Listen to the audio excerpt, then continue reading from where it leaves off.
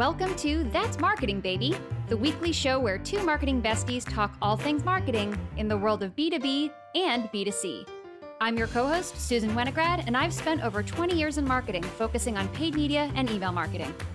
And I'm Jess Cook, copywriter and creative director turned content marketer. Every week, we'll tackle a topic that's on our minds and hopefully yours too. Ready? Let's go.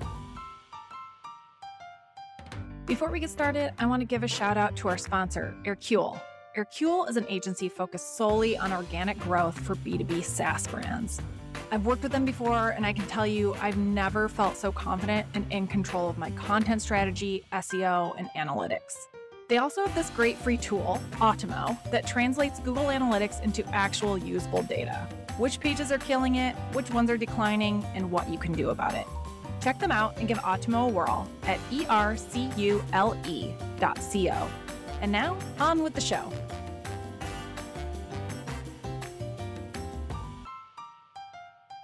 Hello, everybody. Welcome back to episode 2 in season 2 of That's Marketing, Baby. I am Susan Winograd. I am here with my amazing co-host, Jess Cook. Say hi, Jess.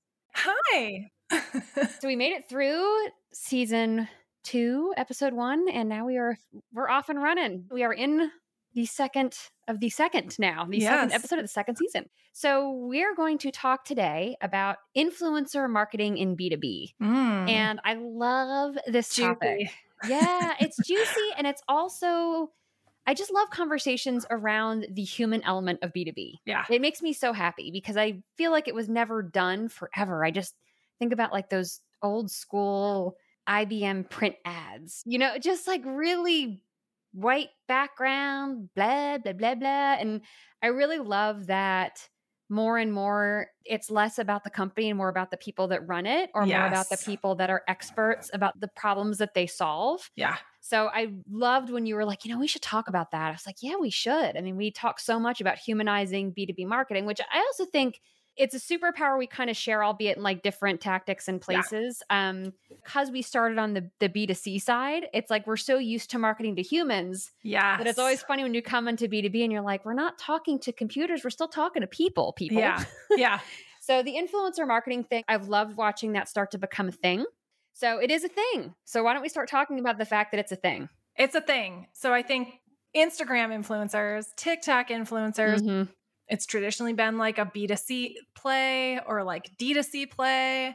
And it's now kind of found its way into B2B. And I think that's really exciting because, like you said, Susan, like it just brings that human element into B2B. It allows you to kind of step outside of the company a bit. And a lot of these influencers have so much trust and credibility built up already that like you associate yourself with that. And I think that is really, really powerful. Yeah. In a way that like feels different than the traditional like TikTok or Instagram influencer, right? So I don't know. There's something there that's really, really exciting.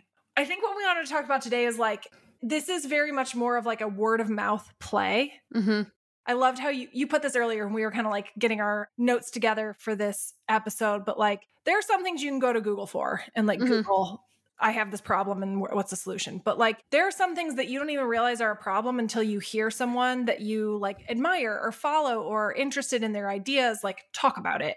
Yeah. And I think that is like some of the most powerful aspects of influencer marketing for B2B is like, yeah, I feel that way too. I've just never been able to put it into words. Like I don't even know, I didn't even understand how to frame that as a problem. And you just brought it up for me. And I think that that's really interesting. Yeah. And I think that that's what we try and do in marketing and product marketing, but it's different when it's a person that knows your world and they articulate it. It's a different thing than having a company being like, oh, this solves A, B, and C. It's like, but does it really? Yeah. Versus a person that's like, this was driving me crazy, so we made this thing. And you're like, okay, so they really get why this is an issue, right? Yeah. It's like, or why we needed this thing. And I think that the thing you mentioned before about Google, it's so rampant. Like there are so many companies I advise and work with. And when I tell them you don't stop spending so much money in Google, like they're horrified. They're like, why are you I'm like, because I guarantee it's probably doing very little for you, which it's so weird for me to say because like Google ads is it's what I've spoken on for a bazillion years. I've done it since 2007. Like I know the platform like the back of my hand. I love it for what it's good for, but it's it is not as good. It struggles more on B2B. It works. Yeah. But it's like, it struggles more. It doesn't have as much data. It's a longer sales cycle, but just forget all the technical, and algorithmic limitations.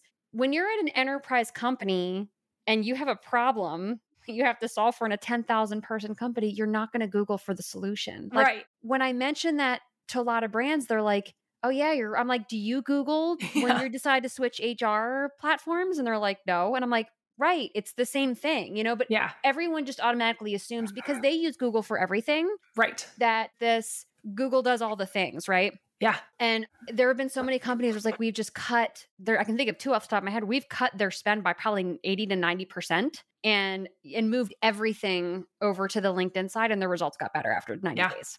And so the other part of it too, it's like if you think about who is searching for stuff, they're probably very small. So if you're in B2B and it's like SMB or, like single person e-com operator type stuff, like I've mentioned, like I run a candle company on the side, right? Like I'll Google for solutions to stuff to that because I'm not an enterprise company. I can't afford the enterprise inventory management stuff, right? But even then it was like, I initially got a lot of my suggestions from YouTubers, podcasts I listened to, same thing, right? So that was why I feel like this is also so important, is because there's still this knee-jerk reaction for companies to be like, but Google answers everyone's problems. I'm like, yeah, but it doesn't anticipate them, right? Like it's not as good of a discovery engine. It is for content. It's not great for product discovery. And it's not great for trust. Like, I think that's the big thing. Like, I see Dave Gerhardt talk about a tool he uses, or he has a sponsor for his show. Mm-hmm. And immediately I'm like, I don't think Dave wouldn't choose a sponsor that he wasn't like interested in at the very least, or felt like as a good product. Right. Yeah. So there's already that trust built in. Mm-hmm.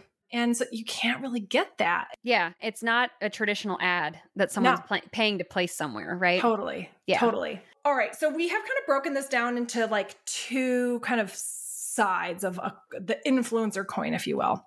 Internal influencers and external influencers. So we're going to start with internal. Mm-hmm. This is like a really big kind of movement right now, is using your founder or the folks within your company who have direct experience and knowledge of this problem, or like would be a buyer if they weren't at your company, right? So I think that's why, like when you and I were at Marpipe, that made so much sense for us to be like the people on the podcast, right? Because we had already experienced all of those problems and we could talk to them in that way. It gave us credibility. It lended trust to the brand, right? So internally, how can you find how do you know they're the right person, or like, how do you get that started? I'd love to hear your thoughts on that first. So I think a lot of times they'll already have a following for other reasons, perhaps. And they could be tangentially related to the thing that they're known for. So like, if you're like, Wix is big on this, they've become really well respected among SEOs, which is unusual for a remade platform.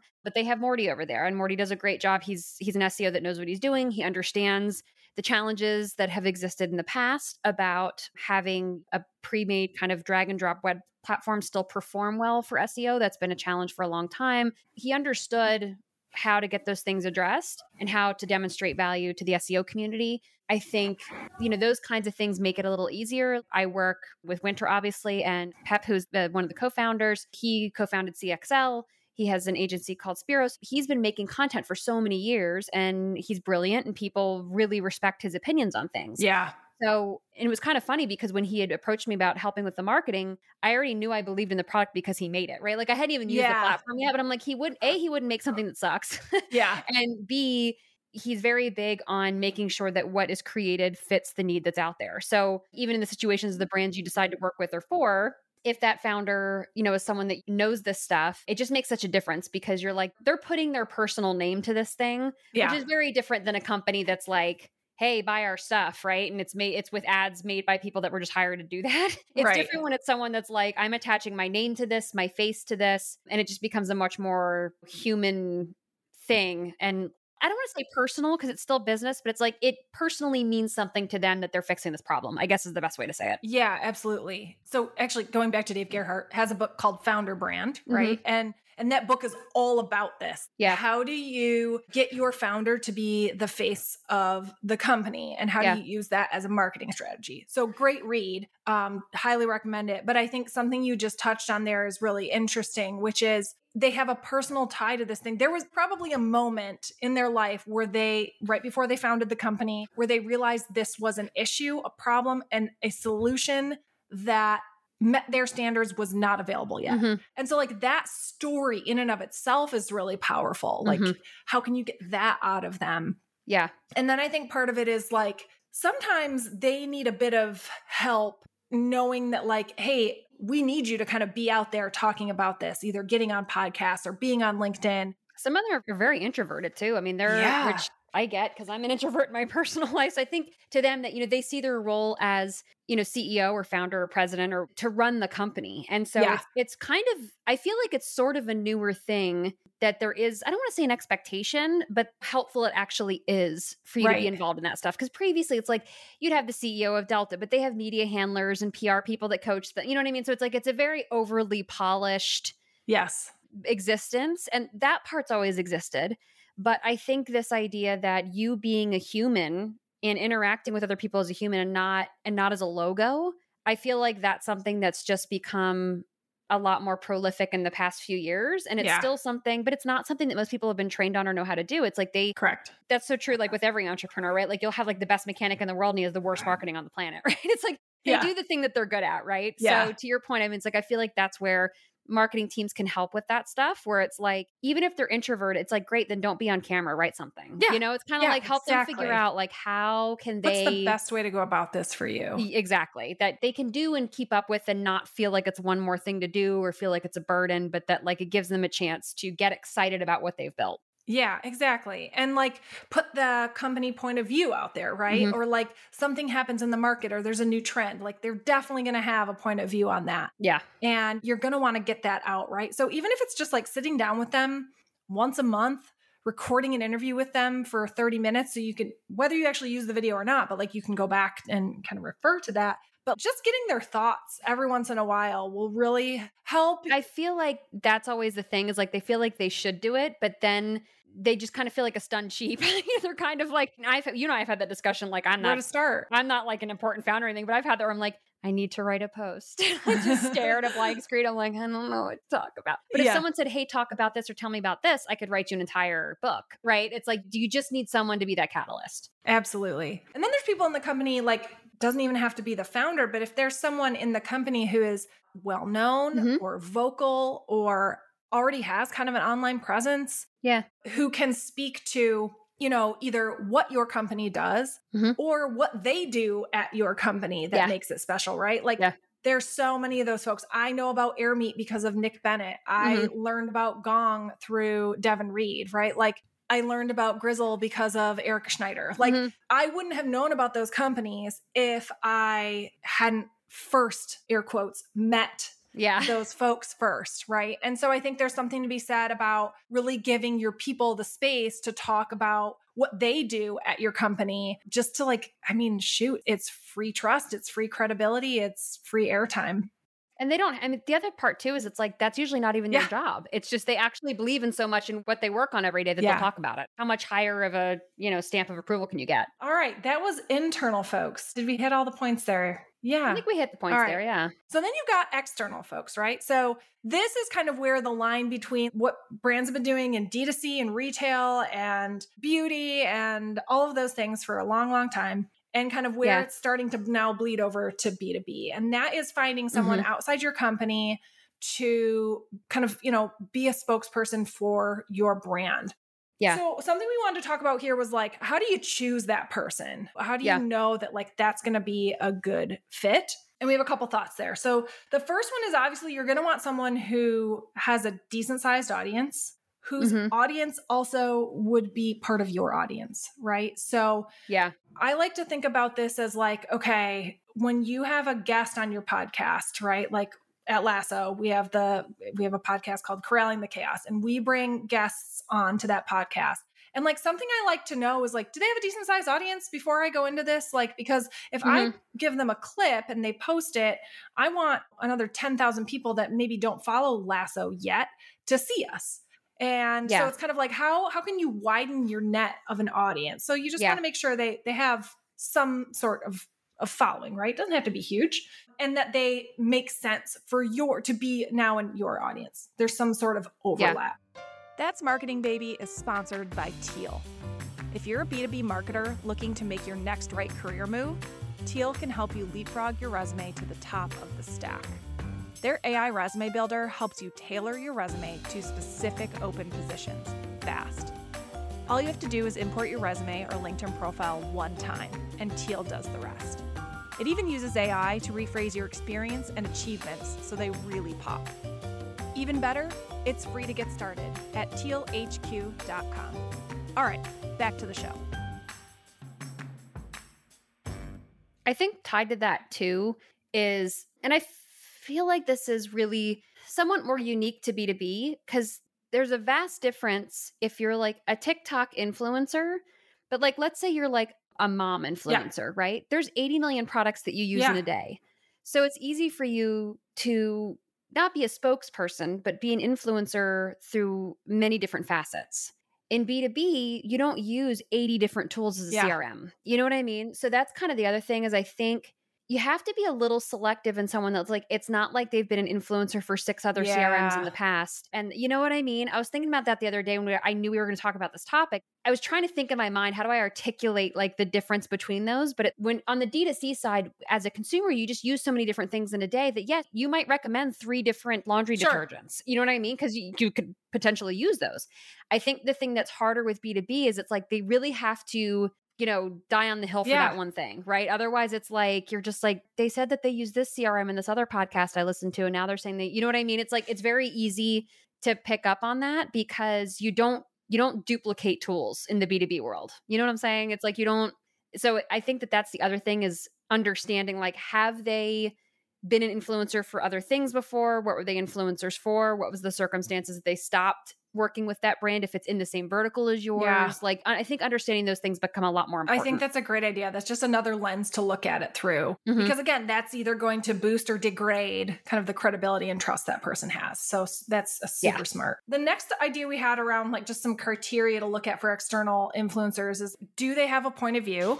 And does it align with your brand point of view? And if there's overlap there, that's really, really magical, because what it does is it is kind of this social proof that the point of view that your brand stands behind is also kind of believed in by the experts. And like, what better way to validate that? They had that POV before they even started. You know what I mean? I think that's the other part that's so important. Like, I think one of the people that's really good about that is if you ever listen to Pat Flynn, Smart Passive Income, he was like an investor or co-owner or something of ConvertKit. Oh yeah. We actually use that for our email, but like I could tell that it had his kind of viewpoint and stuff, like because it handled things differently at the time. Now it has a bunch of knockoffs, but when it came out, it's like being able to like monetize your content through the email platform you already have, like making email flows that are simple and that make sense. There weren't a lot that were really great for content. So many email providers were so focused on e-com. So it's like, I knew it was kind of that thing where it's like, that had always been his POV, was that you should be using email for these things. So then when he started promoting this thing that he had helped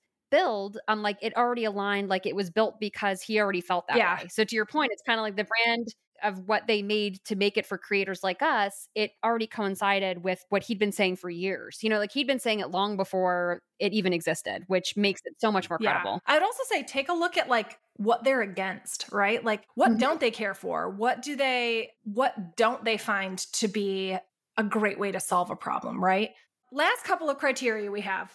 Personality, obviously, like if you are a developer audience, you're going to want somebody whose personality resonates with that group. Same thing with marketers, right? Like you just kind of have to take a look at what do they think like? What do they act like? Is that going to resonate with people? Is it going to be too much? Is it going to be too little, right? So obviously personality matching with like the brand personality. Credibility, I think going back to like, if they've already promoted 3 other CRMs, like probably not as a CRM brand. They're just going to get paid shill. You know what I mean? It's like How often do they do this? Are they very selective about how often they're choosing to promote a brand, things like that? So and then just looking at like, how engaged are their followers? Do their followers feel this is a credible person, right? I think that's really important. And then authenticity. Do they feel relatable? Do they feel like someone you would want your brand tied to? Yeah. this isn't celebrity marketing, but like we've all seen the brands that like tie themselves to a celebrity and then they're like, oh,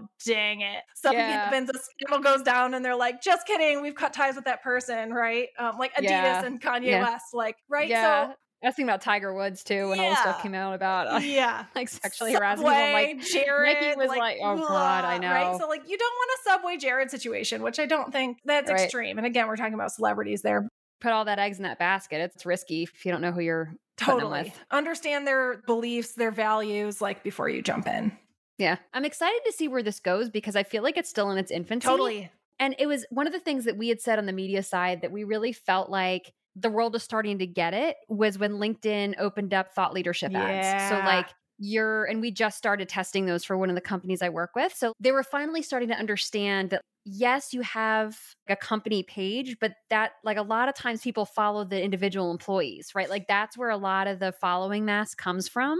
And it's hard to grow a company page without that association. Yeah. You know, it's kind of like you want to make sure that people make that connection in their mind of like, this is that person's company, even if they own it or not, just, you know, relatively speaking about possession. But I felt like that was the first acknowledgement that like, okay, it is a thing. You know, it's like we've had that ability on the Instagram side and like, you know, Spark ads with TikTok where it's like you can loop in a testimonial that someone else has made and run it off your account. It was like finally LinkedIn made something because that was always the hardest part was I'd work with brands and they're like, well, our founder or the person that everybody knows with this brand, like they write stuff, but so that was the other thing where I was like, I felt like that was the first baby step. And I'm so curious to see, cause it's not going to stop there. No. Right. So like, I'm very curious to see like, does it get monetized in other ways? Like you see on Instagram or like, what are they going to do in the future? I'm just super excited to see where it goes. I think it's so in its little baby stage right now. So from experience, I have done this with one company that I really believe in, that I personally use and have posted about them on LinkedIn. And, you know, just some things that really help me out that they have given me are obviously like brand guidelines, things like that, helping me understand like their unique position. What are the things that they're trying to get across in the market? And the other thing they give me is like full creative control. And I think that is so important, especially when you're talking to creators. So yeah, because it's got to be in their voice. It's like the second you try and script it just doesn't work. And so like I send things to them for approval, but that is all that I do, right? It's not like there's all this input or they're writing it for me, anything like that. I'm running ideas past them and they're like, that sounds awesome. So yeah, I think those are two really big things is like help them understand your vision, kind of where you're trying to get the company to go in terms of positioning and messaging, because that's helpful for the creator, but then also like let them do their thing. I think if you choose the right person, you're not going to go wrong there. Yeah. And that's also why you should have chosen them in the first place, right? You should have chosen them because they have that voice. Absolutely. Okay, so that is influencer marketing in B2B. Speaking of influencers, I'm kind of excited because this is going to be the first season. I mean, it's only our second season, so it's not like, we've done 8 of these or whatever, but we are going to start having some guests on. And we're not going to make it every episode because we said we don't want it to always be interviews, but we wanted to very carefully hand select people that we felt like were very deeply into certain subjects in the B2B world who I think we know all of them. Like we're having a total of 4 for the first half of the year.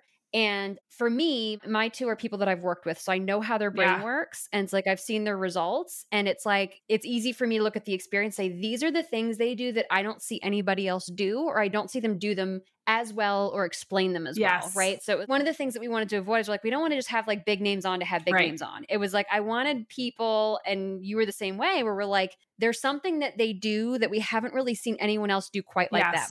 Right. It's like we wanted it to be something like they're not regurgitating the same stuff. I hate to say the term thought leaders because it's just such a trite term, but like they are. It's like they really do talk and post about things in ways that other people don't. So our next episode, I'm not going to say give it away. Who the first one is yet. No, I'm not going to say. But it's someone that I've known for a bunch of years. He's known by many, many people. He's highly entertaining. So I was going to say, like all of these guests also, they pass the vibe test. Like they can vibe with us. Yeah. Yeah, we're picky. We like fun, welcoming people that can actually have fun and they don't take themselves overly seriously. I was thinking too, we didn't have an analogy this episode, so we failed. But speaking of sense of humor, So yeah, our next episode is actually going to be an interview. So we will both be on with a mystery guest. We will not be announcing just yet, but you will find out closer to the drop day. So thanks for coming along. And that's Marketing Baby. See you next time. See you guys. See you next time. Bye. Bye. Thanks for listening to That's Marketing Baby. If you dig what we're putting down, be sure to subscribe and share with your marketing besties. Because, hot marketers don't gatekeep. And if you're like, this is not enough, I need more, we got you. Rants and Raves is the official newsletter of That's Marketing Baby. Every week, Susan and I share one thing we love and loathe in the world of marketing. Get on the list at thatsmarketingbaby.com. Okay. Bye. Bye.